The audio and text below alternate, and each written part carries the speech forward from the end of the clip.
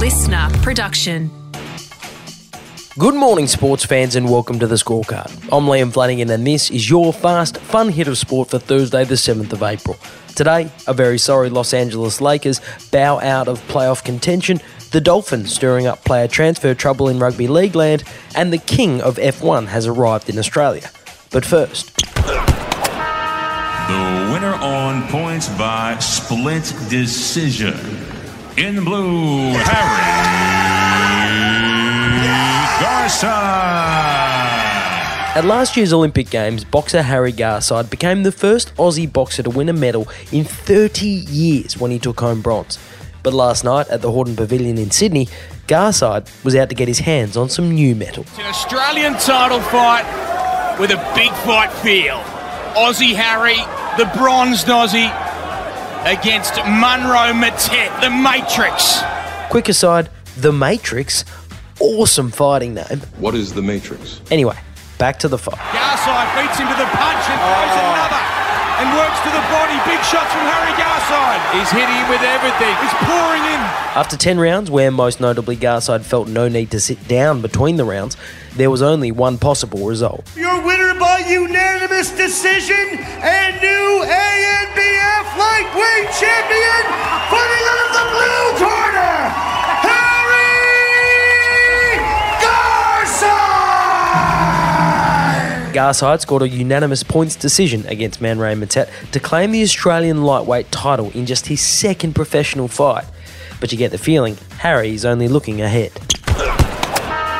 Practice for the Australian Grand Prix gets underway tomorrow in Melbourne, so it's time to drop another Formula One update thanks to Armour All, chosen by champions and the auto appearance partner of the Oracle Red Bull racing team. He's here. Oh, God. Yes, Lewis Hamilton is officially in the country. The World Championship record is equalled. Lewis Hamilton wins the Turkish Grand Prix and is a 7-time champion of the world. 7-time world champion, currently sitting 5th in the Drivers' Championship, arrives at the third race of the season in Australia to a track that hasn't exactly been a happy hunting ground for him across his career.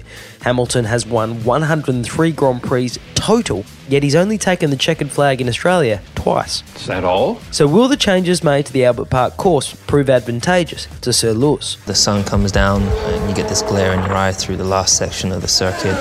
It's generally a circuit that I think probably works well for an aggressive driving style, and that's late heavy breakers where you can brake late and deep into corners like turn 3 and turn 9. The old track was great fun to drive but needed changes. Given he already trails Ferrari Charles Leclerc by 29 points on the Drivers' Championship leaderboard, Hamilton will need a good result if he's any chance to win an 8th Drivers' Championship and draw clear of the joint record holder, a Mr. Michael Schumacher. Everywhere you turn shows ineptitude, shows inefficiency, shows an embarrassment of arrogance that is undeniable. They are a basketball atrocity. Scorecard favourite Stephen A. Smith firing on all cylinders on ESPN there, but who is he speaking about? The Lakers are a national basketball atrocity. Let's just call it what it is. They're an atrocity. Yeah, the iconic Los Angeles Lakers. The team with LeBron James, no less, are being absolutely destroyed throughout the basketball community because despite having one of the 2 greatest basketballers of all time in LeBron, as well as former league MVP Russell Westbrook and multiple-time All-Star Anthony Davis, they have been eliminated from playoff contention after their 7th straight loss yesterday when they went down to the Phoenix Suns. Who would have thunk it at the beginning of the year that the Lakers would not even make the playoffs in the 21-22 season? Not many people. In fact, no one. Especially when you consider that going into the season, the Lakers were the second favourites behind the Brooklyn Nets to win the whole damn thing. Sorry, I went a little Stephen A. Smith there. Apologize for that. Apologize for that. Apologize for that. I apologise. But in reality, it's LeBron and the Lakers who should really be doing the apologising today. They won't play an actual game in the NRL for another 10 months, but the Dolphins are causing another stir in the world of rugby league. While the ink is barely dry on the news of Coach Wayne Bennett's meeting with Knights captain Kalen Ponga last weekend in Sydney, Triple M's Ben Dobbin reports the Dolphins have got their flippers in some other pies. Cameron Munster is contracted to the Melbourne Storm until the end of 2023, so he's available to go to a new club in 2024. At the moment, he has been in some negotiations with the Melbourne Storm about an extension that can have discussions. currently at the moment, my understanding is that he has only been offered $750,000 a year for a 3-year extension. Speaking yesterday on the Rush Hour with Liesl, Liam and Dobbo, check out the podcast, it's a great show.